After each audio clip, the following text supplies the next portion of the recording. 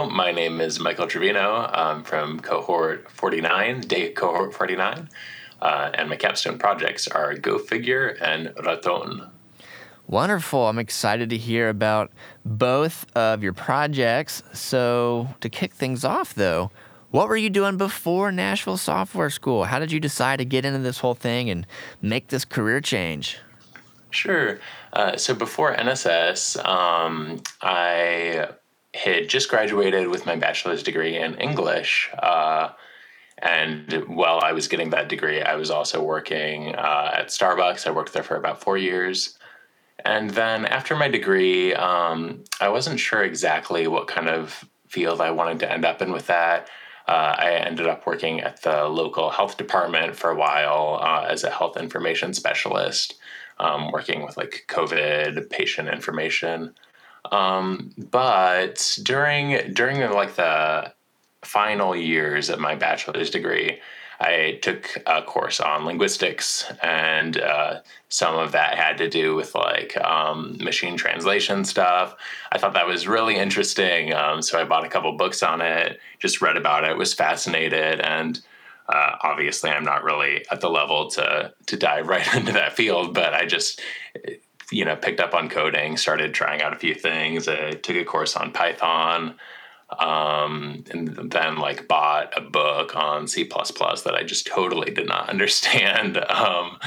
Took a couple undergraduate classes, computer science and math at my college, but I wasn't really sure how to, get started in the field in a way that made me feel like I had like a direct path forward. That wasn't something like getting started on another 4-year degree since I had just finished mine. So that's when I found NSS, and super glad I decided to come here.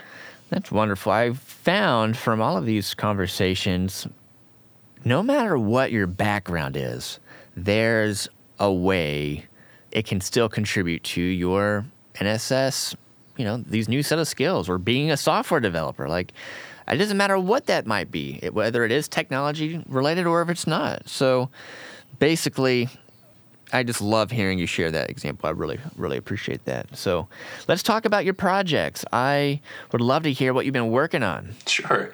So my front-end capstone, that was called Go Figure. So that's a project that lets users, it's based around Lego minifigures, and it lets users search for minifigures, search for parts for minifigures, add them to their collection, and then combine them in new ways on the app, and save that figure that they've created. They can give it a title, description, share it with friends, add it to collections, that kind of thing. So I came up with that idea. Joe had just been mentioning really just try to build something with your passions. And I was a little bit worried about that because, I wanted to make something that, would also sound good to employers. And I wasn't sure if something like, playing with Legos was too childish, but I decided to go with it. And I'm glad I did, because just it being something that interested me helped me, develop a project that was unique. When I thought of the idea, I had no idea how I was going to approach it. It wasn't something we had really done before, so I had to come up with my own solution for the challenges I faced. That was a lot of fun, and I'm glad I decided to go that way. Also, one of my goals going into the project was I wanted to use an external API. I found just a really awesome one at Rebrickable that gave me tons of information, and it was like my first time playing with data that I had gotten from somewhere else. So That's that great. was a lot of fun too. I love that. I mean, combining your passions and your interests. Very cool. So how about your other capstone? What's that one all about? Yeah, so my other capstone is called Raton. It's from the phrase raton de biblioteca, which translates to library mouse. It's basically how you call someone a bookworm in Spanish. I'm half Mexican, and even though I wasn't raised bilingual, I put in a good amount of work to studying and learning Spanish. I also just became an uncle to twin boys in late June, and they love being read to. One of their books is called Primeras Palabras, and it's like a Spanish children's picture book. So going into it, all of these things were on my mind, Spanish language, children's books, language learning, my background in a language degree. So I built a project that lets a user like post a Spanish story, and then it parses all the words in that story, saves them as separate entities, rebuilds them on the front end in ways that lets users click on words. They can hover over the words to see their definitions. They can click on them, that adds them to their vocab list. So I kind of built like an interactive children's book reader. That's so fun. And you can also use that in real life, too. That's got to feel really great. Yeah, it was really fun to make. Wonderful. So when you compare both of your projects, what do you think you want to be doing next? Do you have any preference, any thoughts? Tell me a little bit about that.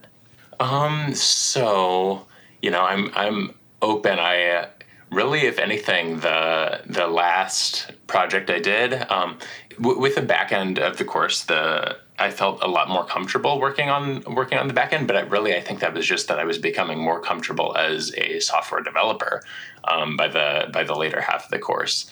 Because my backend capstone, it was a full stack app. It used both the backend and also it used React and JavaScript, which I used on my front end capstone. And I felt way more comfortable working with React than I did with my first capstone. So really, I'm feeling pretty well rounded. I like both front end and back end work.